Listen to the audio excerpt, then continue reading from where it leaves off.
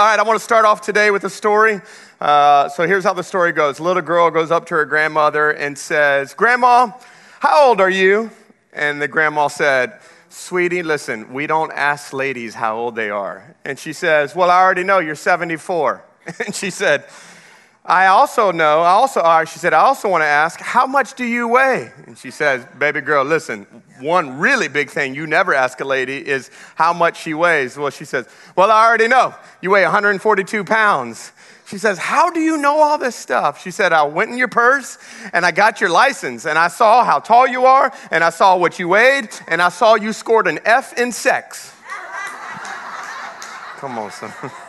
That's funny. So, that's where we're going today. That's where we're going. Let me just start off by just saying this. This is probably not one of those messages that I look forward to preaching by any regards, however much you may think or not think that.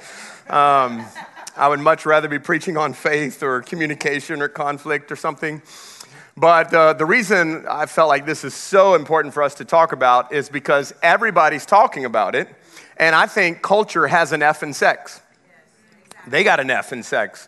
And so I want to actually unpack this a little bit here.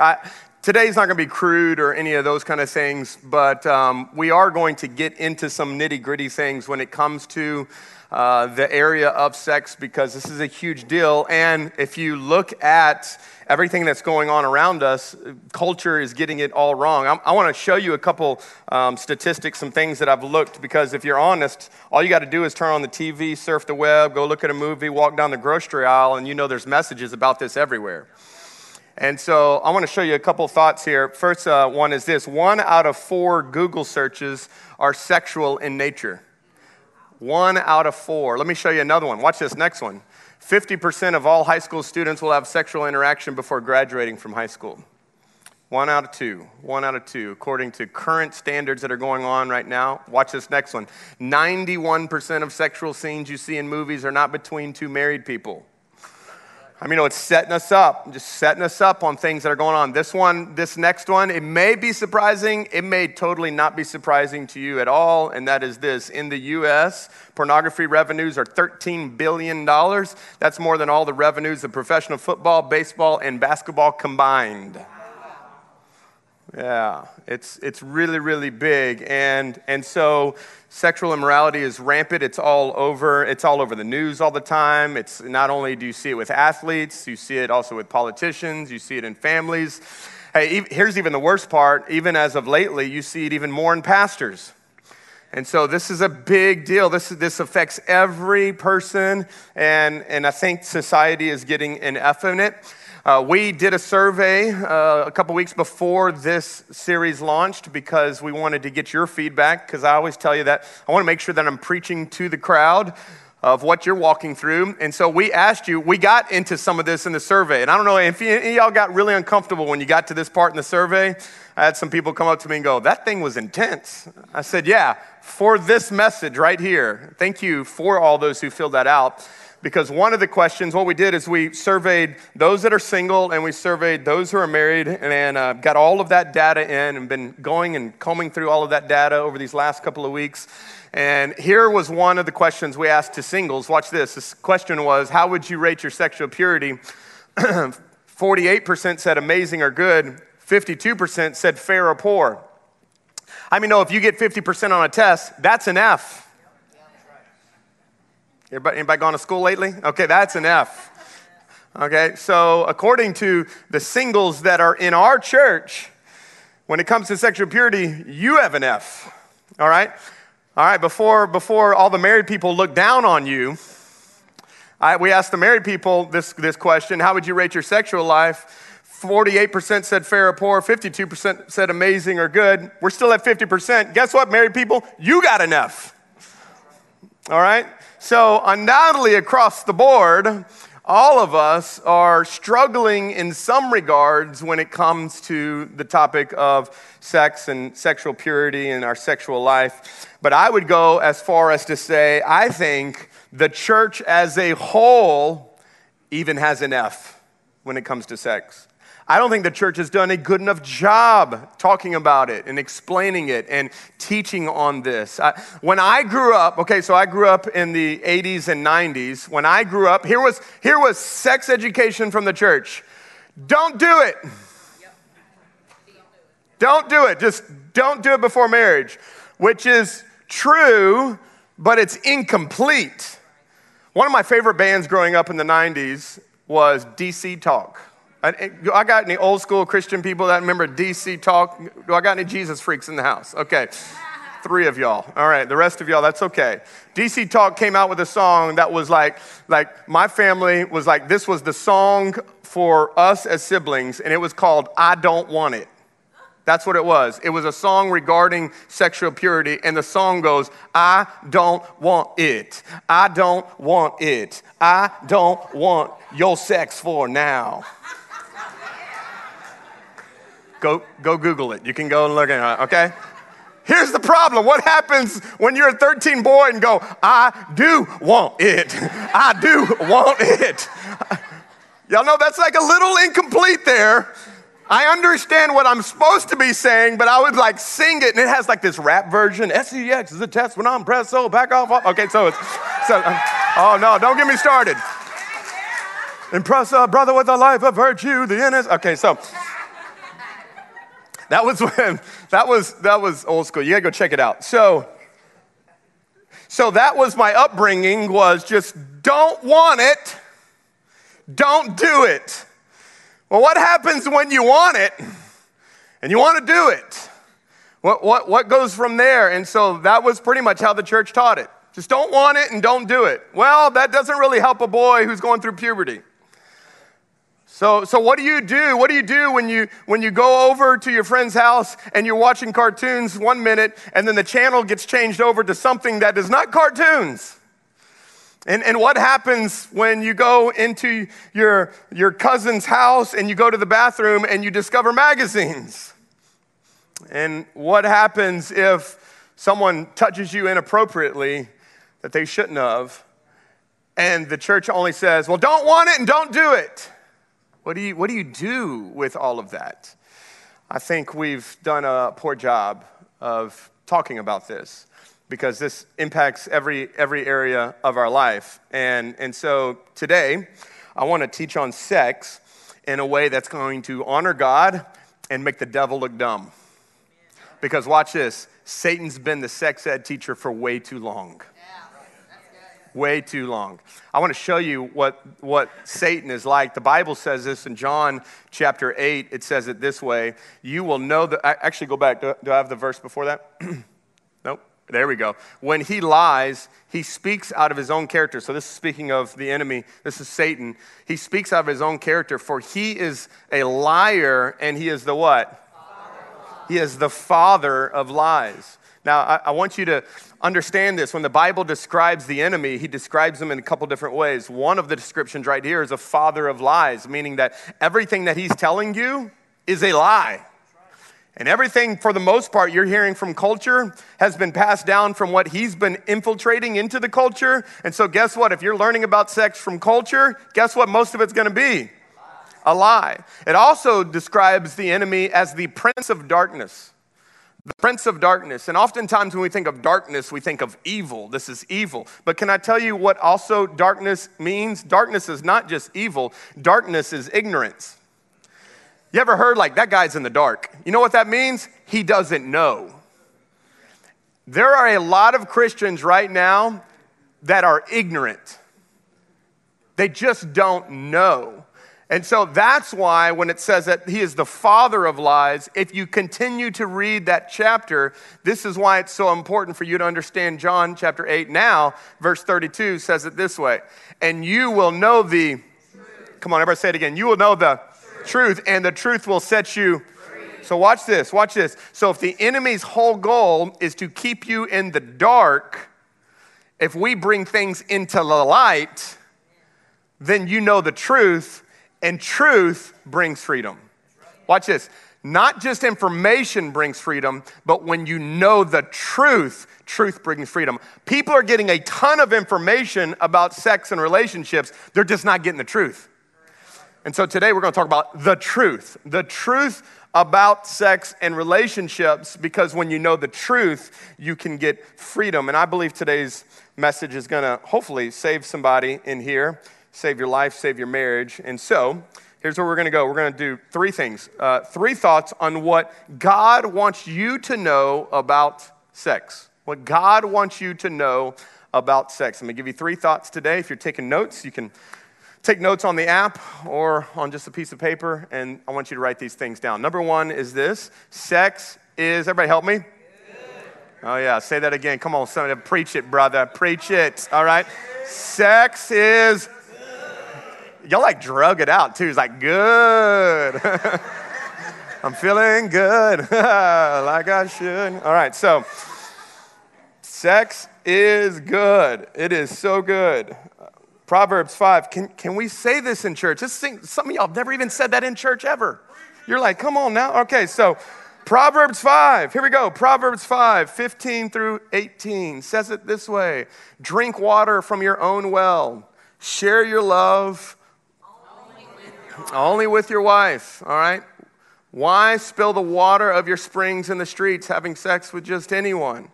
You should reserve it for yourselves. Then he goes on and he says, never share it with strangers. Let your wife be a fountain of blessing. Come on, look at, if you're by your wife right now, this is your moment. You are a fountain of blessing. All right, so fountain of blessing for you. Watch this. Here we go. Rejoice in the wife of your youth. She is a loving deer, a graceful doe. Let her breast satisfy you always. May you always be captivated by her love. I just saw guys underline their Bible for the first time.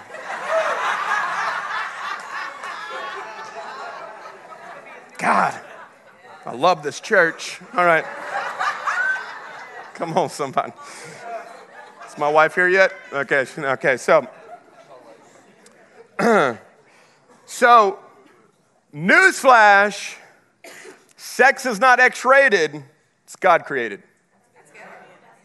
Man didn't create this. The enemy didn't create this. It wasn't like God created Adam and Eve. He went into the kitchen to make him something and then came back and was like, whoa, what's going on here? Like, God made the parts, God made the drive, God made the desire. Like this is God made. And everything that God made, if we know in Genesis, after he makes it, he says, this is good. And after he makes Adam and Eve, he says, this is very good. So if I could even add a little extra to point one, sex is very good. Now watch this though. What we've been sold, okay, what the enemy has sold in culture is that sex is either gross or it's God. And it's neither. It's not gross and it's not God, but it is good. Okay, now I want you to listen to me very closely, because this is so important. So all the parents in here, listen, if you have kids that are under the age of probably 13, you need to tune in right now. It is so important for us to make sure that our kids are learning about this from us and not from anybody else. Because if they hear it from anybody else, it's going to either be described as gross or God. Sex is either gross or it's God, and it's neither. It's good. And I hear parents tell me all the time, well, man, I really don't want to tell them because I feel like if I tell them too early, I'm going to tell them too much. And here's my response to that, because often it's not too early, too much. It's usually too late.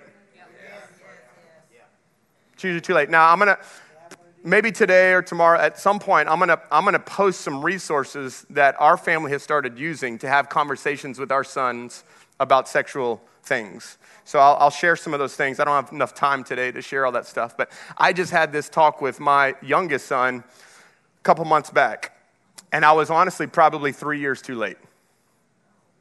Now, thankfully, when I had the conversation with him, he was oblivious. So I was like, thank you, Lord. Okay, so he heard it from me for the first time, and it was a very interesting conversation. It's me and him having a conversation. He went into our room and told his mom everything he had learned. His world was opened. But I had what I'm teaching you is the exact thing I taught him. It's not gross. It's not God. It is good. And we walk through all the stuff, and I'll share more of that this week. But parents, don't fear too much too soon. You should fear too little too late. That's what you should fear. And my wife was on me for a long time to talk to my son, and I kept not. I'm glad that I did. But God wants you to have the best sex ever. I mean, there's a whole book in the Bible devoted to sex and romance. And I want you to see this. Yet again, going back to the survey, one of the questions that I asked, let me show you what this one was. One of the questions I asked married people is your sex life what you would like it to be? 54% said no. Here was the most surprising part of this all, because I had the ability to look at this survey in many different ways. And so I could look at it just the men's responses and just the women's responses. And I would have thought for sure the men would be the ones that are going, no, it wasn't the men. It was the women. The women were the ones that said, no, it's not where I would like it to be. And so we need to unpack this. If it's good and if it's godly, then what's the purpose of it? Well, really two purposes for sex. First off is procreation, which we all know. Be fruitful and multiply, all right? But the second one, watch this. The second one is intimacy. Okay, so I hear single people say this all the time. Well, I'm just scared I'll never have sex. Watch this. I'm not scared you'll never have sex. I'm scared you'll never have intimacy. Because watch this. Because you can have sex and not have intimacy. And every married person said? I'm telling you so much. There are a ton of people who have sex but never have intimacy. God's desire is not that we would just have sex. God's desire is that we would have intimacy because the two becoming one is a picture of what Christ is with us and our relationship with him. God doesn't just want transactional things between us and him. How many know he wants intimacy? He wants emotion. He wants feeling. He wants connectedness. And there are many people who can do the act, but are not intimate. And so if it's good, God wants us to get beyond just an act to be something that is intimate, that there's a connection that happens between the two people. When another part of the survey, I asked this question, and the question was, if you don't have sex regularly, what are the reasons? Number one. You know what this means? No intimacy, no connection, and then work, and then stress. Number one reason people don't is because I just don't feel connected with you. And that's the same thing that happens in our house. Lindsay's like, I'm not trying to be rude. I just don't feel like I'm close to you. And when my wife doesn't feel like I'm going after her heart, then she's not willing to give her body. That's right. If you want to get to the body, you go through the heart. Intimacy, by the way, starts through the ears before through the legs. This is so huge for us to understand. And this may be even just hopefully helpful for those that are married in here, is just to understand that it's not just an act. There's a connection that happens of relationship and feelings and emotion that God wants us to have to be connected with one another. So sex is good. Everybody say that with me. Sex is, okay, just need to say it again. Number two, sex is powerful. It's powerful. Very powerful. It would be very irresponsible of God to give us something that is extremely powerful and then not show us how to use it. Not show us how to use it. So this past summer or so, our family went on a vacation, and we love jet skis. Do I got any jet ski people in here? Yeah, do we have a video of it? I think we have a video. Let me show you a little jet ski fun that we had right here. Look at this right here. Ready?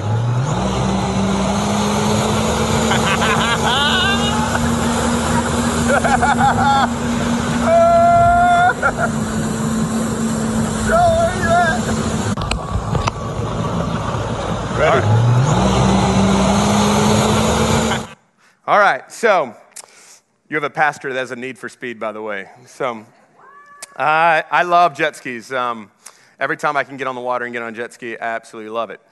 And they bring a lot of incredible pleasure, and they're super powerful, which is what I love about them as well. They go super fast. So anytime I can get on one, I want to go. So about a year and a half ago, maybe close to 2 years ago, I went with all of our pastors to one of our churches in Austin, and the pastor there was like, hey, do you guys love jet skiing? I was like, right, sign me up. I'm in. Yes, I do.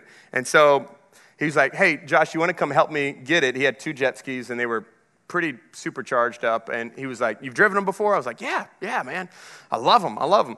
And so we went, and we got them out of the storage that he had it in. And so we're pulling out, and he said, hey, do you want me to like walk you through just everything on the jet ski? I was like, nah, I got this. I'm good. He's like, you sure? I'm like, bro, Jet Ski Pro, right here. And he said, okay, cool. And so we get out into the lake, and we're going all over the place. And if you're with me, I live a little on the edge.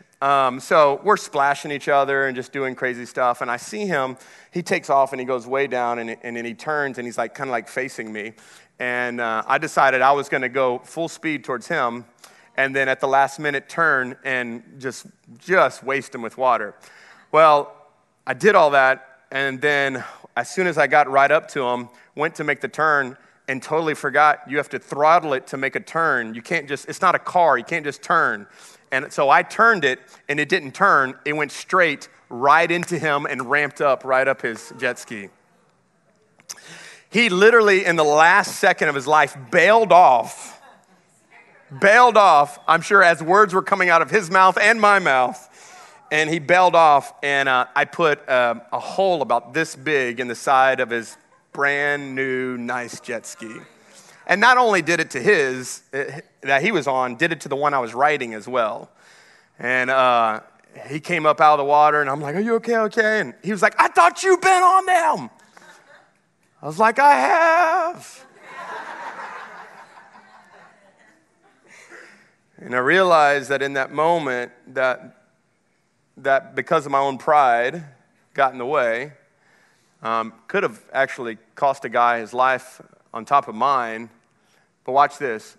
The issue wasn't the jet ski. The issue was the driver. Watch this. God doesn't mind you having a sex drive. He just doesn't want sex to drive. Because when sex drives, that's what it does. It destroys everything in its path. Everything in its path. And so it's important for us to understand the power that is behind sex. It's incredible. It's a blessing. It's amazing.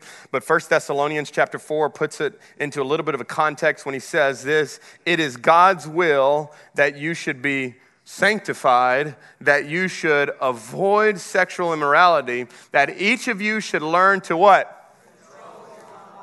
Okay, you got to know how to turn that jet ski.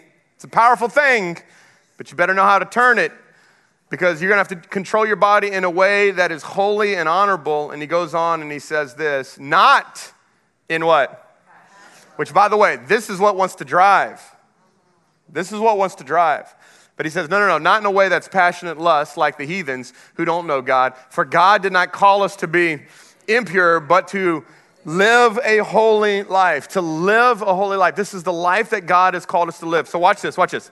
So sex will oftentimes magnify the desire and minimize the destruction. This is what it does. It'll magnify the desire. If it's not in the right context, it will magnify desire and minimize destruction. You can't allow your desires to always just dictate your decisions. You can't. But unfortunately, that's what's happening, and that's the culture. That's the air that we're breathing, and I know it's the air that we're breathing because it's what we struggle through even in our own church. You go, well, I don't know if that's the case. It is. Survey says. Watch. Question to the singles. Do you believe that premarital sex is a sin? 45% said yes, it's sin, and I'm waiting. 49% said yes, it's sin, but I'm not waiting. 6% say, no, I don't think it's a sin. You add those up right there, that's 55% say, yeah, I know it's powerful. Yeah, I know it's destructive, but I don't care. That's a problem. That's a huge problem. And I know this is that part in the message where, you get a little kind of ramped up and you're like, well, Pastor Josh, who does God think that he is? I mean, it's my body. I can do whatever I want to. Yes, you can. That is actually the ability of free choice. Is love, is the ability to choose whatever you want. But watch this. But we don't take that same mentality into everything we do in life. Like when you go to Lowe's and you purchase a massively huge chainsaw, all right? And then you pull out that chainsaw and that chainsaw's got that manual on what you should and shouldn't do. You don't go to Lowe's and go, how dare they tell me how to operate this chainsaw? I can do whatever I want to. Yes, you can, but you can also have one less leg if you want to. Is that true? Yeah, you do. So this is huge here. So here's the question. Why do we listen to Lowe's more than God? Why is it, watch this. And I need you to hear me, listen. Do not believe the lie that you can do what you want and still get what God wants. I'm going to say that again. Do not believe the lie that you can do whatever you want and get what God wants. There's only one Lord and one King, and the last time I checked, your name wasn't in there. Neither was mine. I have to submit my desires. I have to submit my wants and my feelings to the King of what he wants, because God knows this. Sex is a blessing in marriage, and it is a curse outside of it. And you go, well, how dare God hold something like that from me? He's not. He's trying to protect your greatest joy. He's trying to make sure that you have the greatest foundation, because you can't build a life of righteousness in the future on a foundation of sin today. You can't. It's impossible. You can't build a life of righteousness in the future. Well, when I get in the future, then I'm going to do what's right. I'm just kind of sowing my wild oats right now, just kind of living it up, just doing whatever I want. I just want you to know the seed you're sowing will come back. You will bring all of that baggage and all of those seeds and all of that stuff into the next relationship. And I know you don't think that you will, but I promise you, that crop will be harvested at some point. So it's so important for you to understand that sex is powerful. It's a powerful blessing. It's a powerful delight. But it's also can be a curse and a destruction if it's not in the proper container. We always use the description of fire. Fire is amazing. I love fire. I'm a pyromaniac. I love it. If I can make a fire, I'll make it wherever I can. I love fires. My wife loves fires in our fireplace, and it is amazing, and it warms our house, and it's awesome, and you sit around and it's so cool. But if we go to bed at night and one of those logs falls off into my living room and catches my curtain, how many know? No good. No bueno. It wasn't the fire's fault. It was where the fire was put that made it from warmth to destruction. Are y'all with me? Everybody with me? It's the container that it's in. It's okay, and I wish someone would have told me this when I was a young man. It's okay to have the passions, just make sure you have the parameters. It's okay to have the passions. It's not wrong to go, I do want it. That's fine. But just make sure that you have the parameters that are there, because that's what protects you. That's what protects your heart. That's what protects your soul. And so sex is good, and sex is powerful. Number 3, and sex is glue. It is glue. It's glue. So I want to give an illustration here. So I want you to imagine here. So we got boy and we got girl.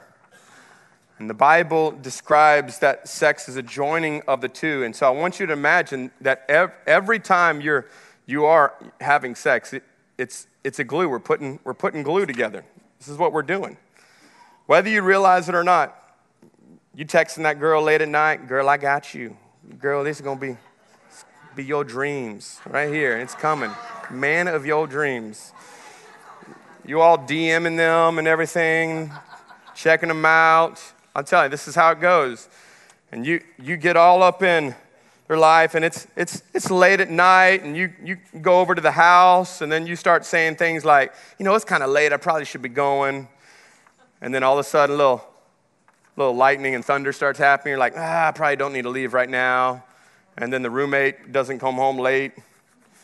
And you're like, well, I guess I could stay a little while. And what you realize is put the right mood on and put it all together. And then something happens that you didn't want to happen. Or maybe you did want to happen. I don't know. But the Bible describes this process of us giving ourselves to the person as a glue. Let me show you what Scripture says. It says it this way. Watch. Put up the verse for me. This explains why a man leaves his father and mother. And what's that word? Joined. Is joined. Joined to his wife, and the two, everybody say two, are what? United into one. Well, what is he talking about united? Well, it's not just that they got married and put a ring on it. He's actually talking about the unity of the two physically coming together as one. And says, this explains. And since they are, go back, you can go to the next one. And since they are no longer two, but one, watch this, let no one split apart what God has. Okay, now watch this. So the enemy will want you to believe, watch this, that sex is just physical. That's all it is. It's just a physical act. Meaning that I can swipe right and swipe right and swipe right all I want and go shack up and do what I want to do, and it's just totally physical. That's all it is. It's all it is. It's just a physical act. It's just a physical act. That's all it is. But you and I both know that it's so much more than that. We know that. You know that. It is so much more than that. This idea of being joined together, united together, is not just a physical union. It's also meaning spirit, soul, and body. There's a joining that happens together. There's a glue that happens together. And here's why you know it. I just started writing down a couple of thoughts of why you and I both know that it is. Because watch this. If our society wants us to believe that sex is just physical, then answer me this question.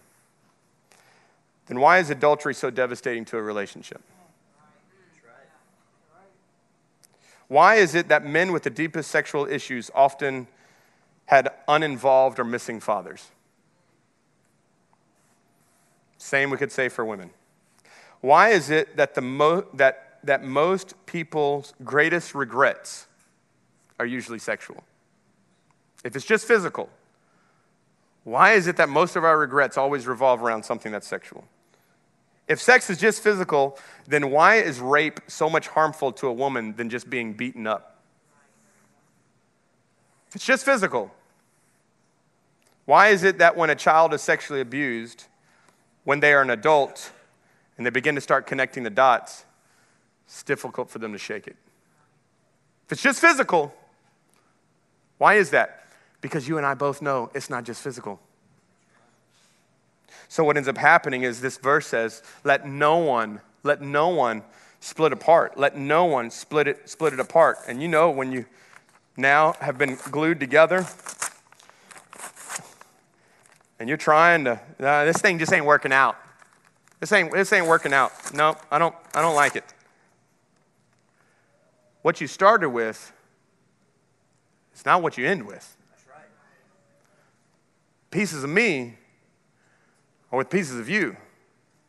And if you do this over and over again, can you imagine what you're eventually finally left with? Sex is meant within the container of a marriage to be a glue that puts two people together. And when you treat it as casual, this is what casual looks like. And no one's going to tell you about it. 91% of the movies are between two people that are not married together, and it makes it look like it's fun and pleasurable and it's amazing, which it is probably pleasurable and it is fun, but this ain't fun. Because guess what? Then you got to bring this into your marriage. Then you got to bring this into the next relationship. And I'm not telling you, this is so huge here. This is so huge here. What Satan doesn't tell you is that you can't put a condom on your heart. And your heart's going there. Oh, it's just a little thing, Pastor John, it's not a big deal. No, it's a big deal. It's a very big deal. And God warns it so much because he knows the devastation of what this can bring. It's glue. It's an adhesive that puts two together. God designed it for that purpose. So, let's get to some good news. So it is good, and it is powerful, and it is glue. And if this statistic is true, which I don't have any reason why I think any of y'all would lie, and 50% of us say our sex life is not as good as we'd like it to be, and 50-something% of us are not living sexually pure. And so that means half of the room in here, as I'm talking, you feel shame right now. And that is not my desire, is for shame to be in your relationship. My desire is what Jesus desires, to get shame off of you. Because that's what Jesus does. So I want to tell you, how do we surrender our sexuality to the Lord? And this is for whether you're single or you're married. Because, hey, I hear guys all the time, oh, I just can't wait to get married. I'm not going to have an issue with porn. Ha ha! That is a lie. Well, I'll be totally sexually satisfied when I get married. When we did the survey on here about those who struggle with pornography, married men and single men was the same. Because until you find your full, deepest satisfaction in Christ alone, how many know nothing will ever satisfy you? And you'll think, well, when I get married, then that'll be all fixed. No, it won't. No, it won't. This verse has to begin with God. So, 2 Timothy 2:22 says this. Watch this. Run. Everybody say run. Come on, say it again. Run. Run from anything that stimulates youthful lusts. Run from it. Run from anything that stimulates youthful lusts. Instead, pursue righteous living and faithfulness and love and peace, and enjoy the what? Of those who call on the Lord with pure. Okay, so 3 thoughts here. Ready? Here are 3 ways that we surrender our sexuality to the Lord. This is how we surrender our sexuality. Yet again, whether you're married or if you're single, this is how we surrender it to the Lord. Hey, by the way, because when you get married, guess what? When it comes to sexuality, you're a servant. You're a servant. So people go into sexuality to meet a selfish need. The problem is if you take that into marriage, sexuality is still a selfish need. And so you get upset when it's not going like the way that you want because it's all about you. But 2 selfless lovers is what makes great sex life. Selfless. I promise you there have been days where my wife was like, not in the mood.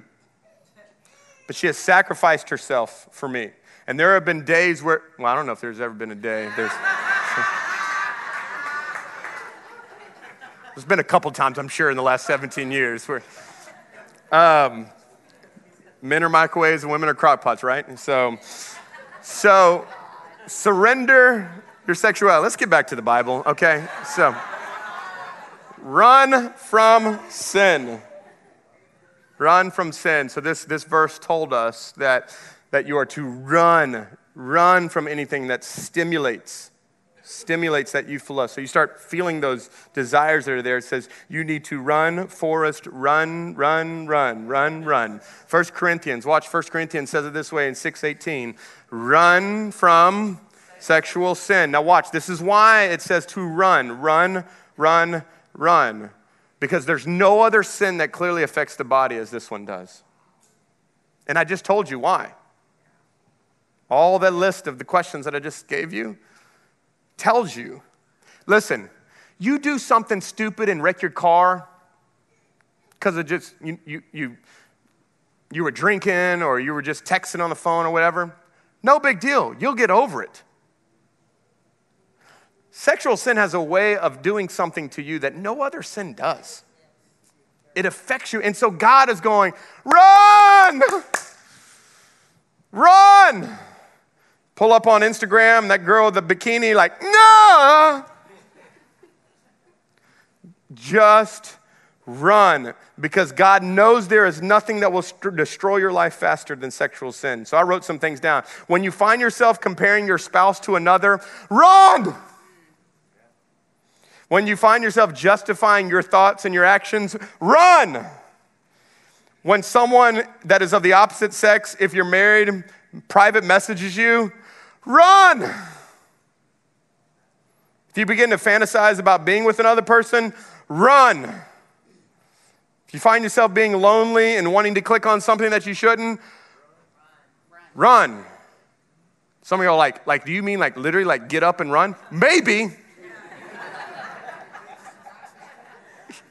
So from now on, you're going to be running around your house. Your wife's going to be like, oh, okay. I see.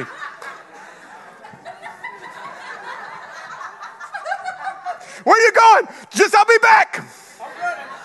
Just got to get myself in another headspace. Hey, you laugh about that, but the story of Joseph, if you know the story of Joseph, when Potiphar's wife went after him, and she grabbed his cloak, the Bible says he literally left his clothes there and ran. Imagine coming out of the palace, a naked man. You just got to run.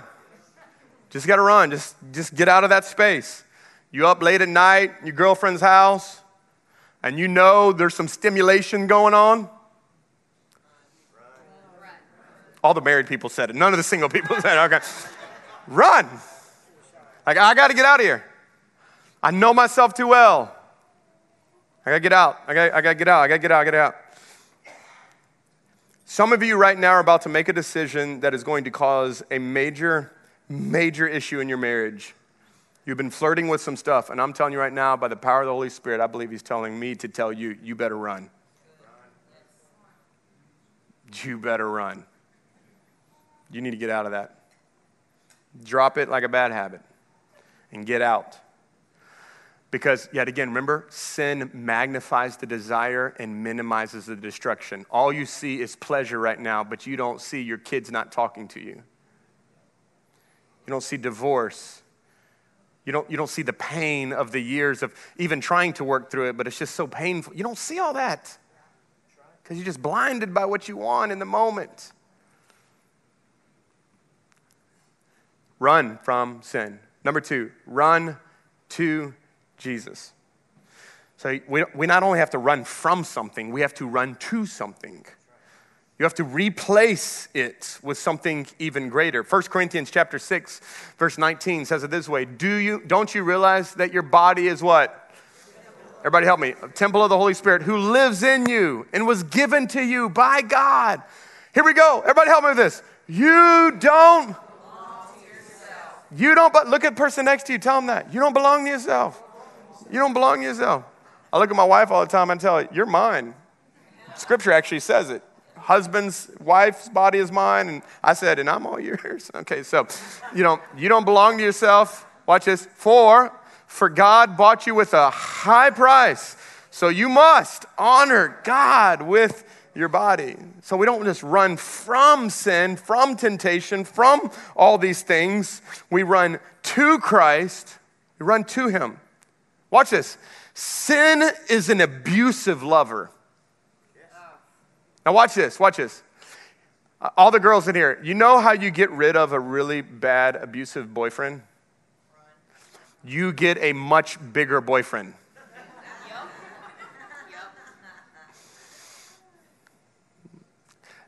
I'm going to tell you, I believe the same thing is true.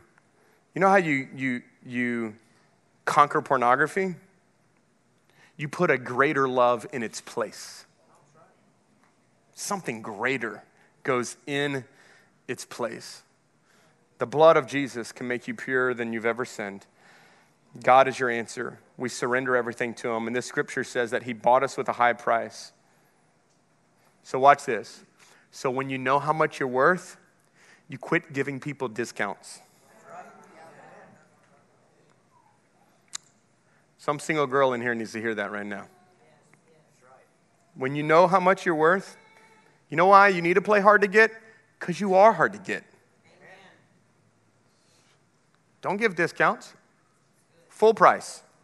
And I'll even mark it up if I need to.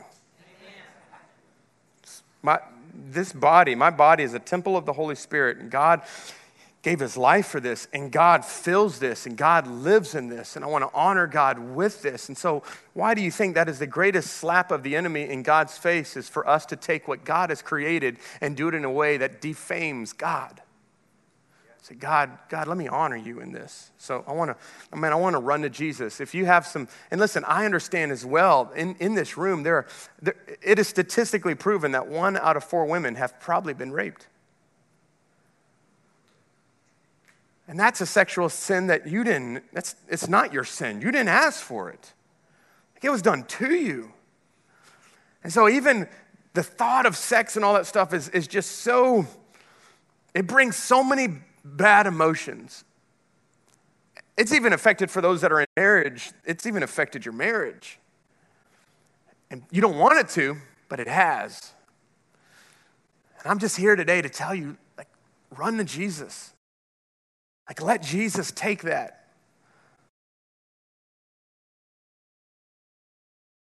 That have just blown it sexually, and you know you have.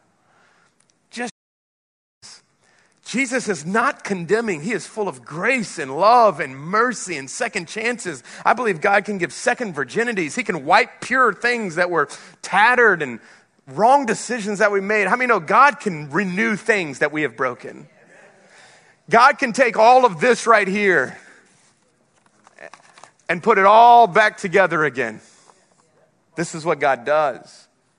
This is what he does.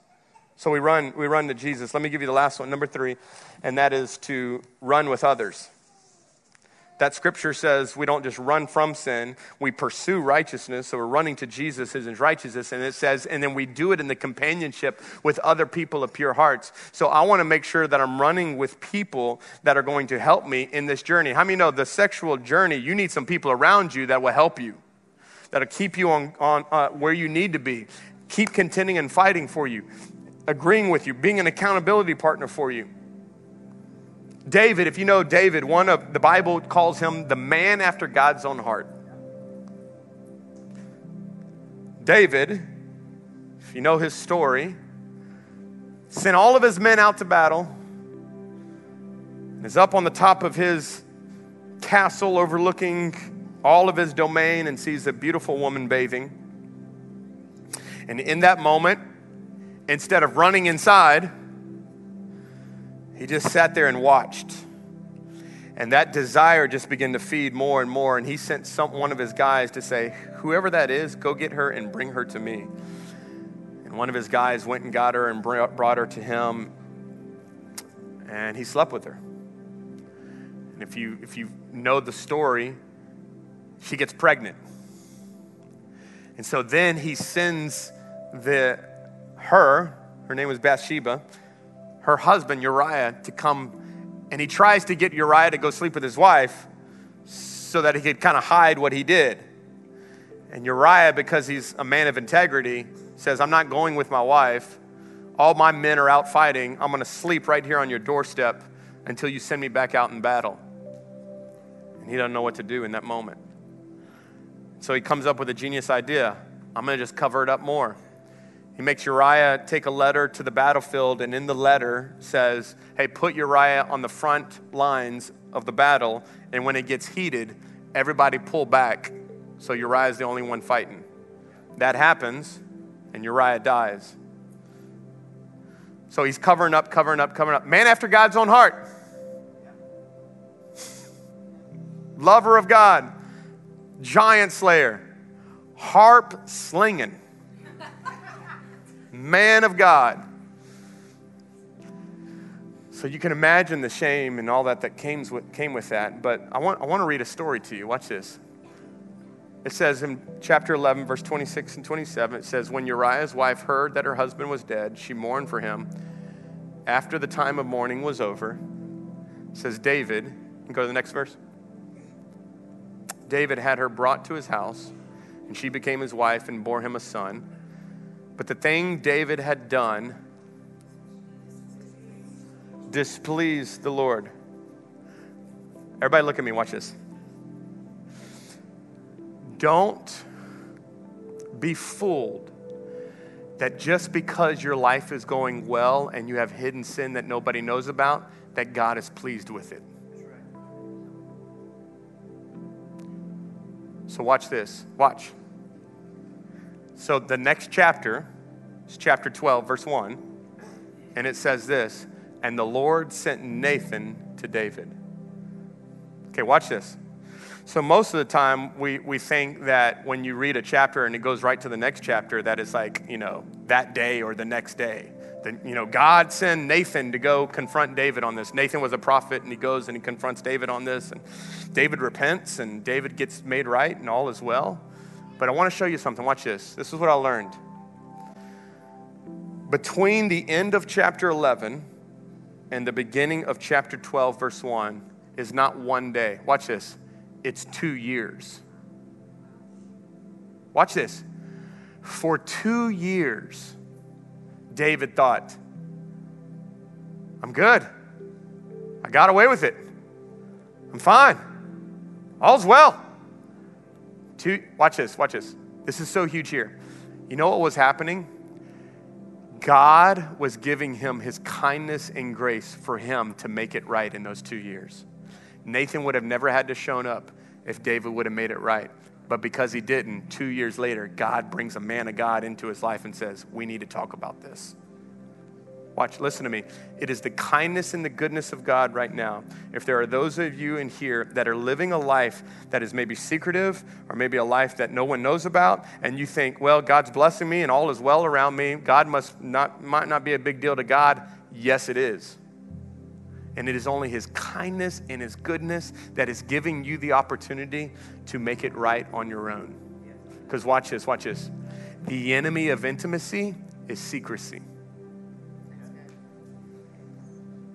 And we'll share more about this in the weeks to come, but the enemy of intimacy is secrecy. You can be married and have a secret lifestyle of what's going on, and I promise you it affects your marriage. You can be single and have a secret lifestyle that's going on. You can come into church and raise your hands and go, how you doing? And I'm blessed and highly favored, and no one knows that you struggle with pornography. Nobody knows what you did this past weekend, that you pray that no one knows. But hey, God always knows. God always knows. And God is so gracious and so loving. It is the goodness and the kindness of God that leads men to repentance. So what the enemy will try to tell you is like, don't let anybody know, because as soon as people know, they're going to judge you. As soon as people know, they're not going to want to have anything to do with you. As soon as your wife knows, then your life's going to be miserable. Your life's miserable now. Just nobody knows about it.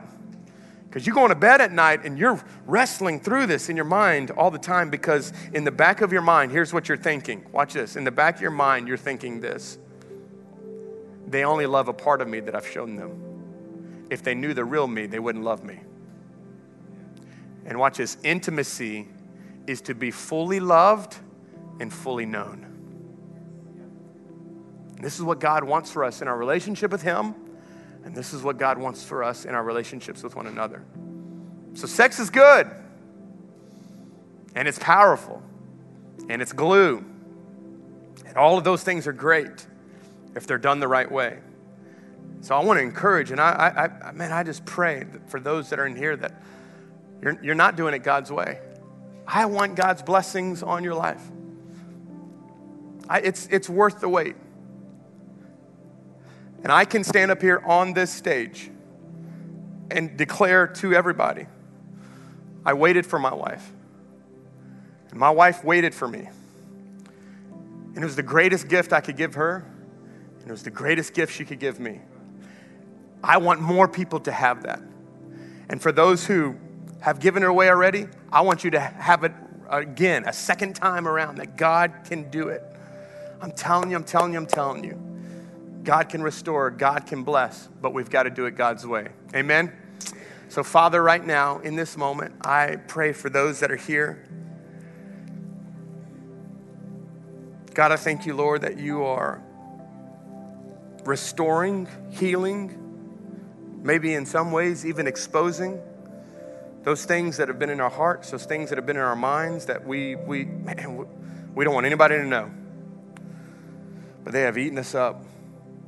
And God, I pray right now that we would take back what the enemy has been using as a stronghold.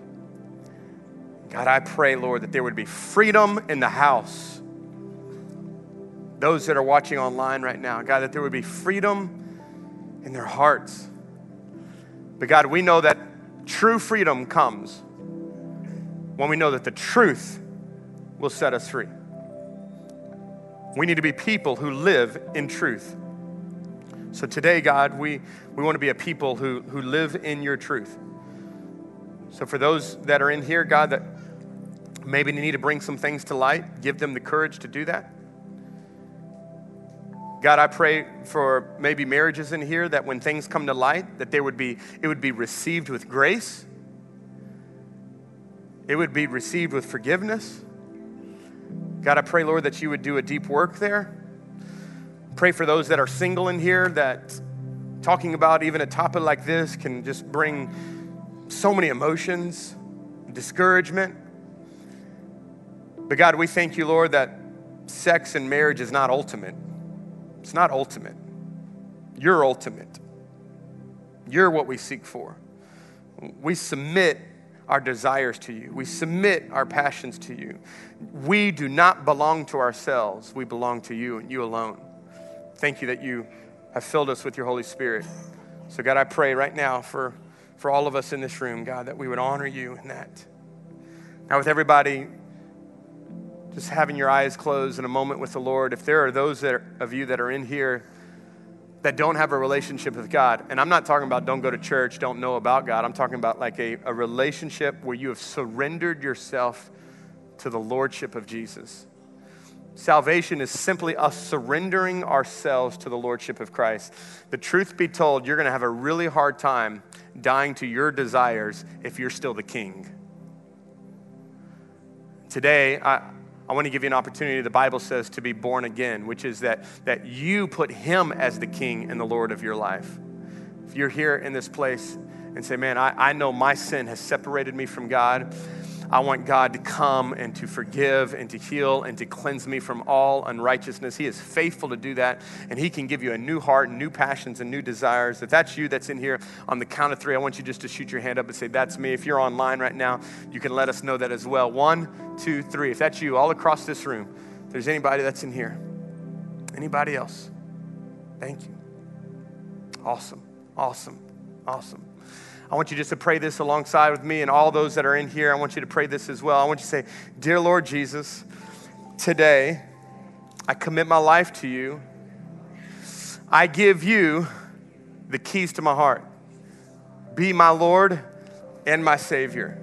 I surrender all my sin and selfishness. Thank you for taking my shame and my guilt, and you paid for it on the cross, and you rose again to give me a place in heaven, a purpose on earth, and a relationship with your Father. Today, I repent of my sins, and I turn to Jesus to be all that I need from this day forward. In Jesus' name, amen. Amen. Come on, everybody. Love.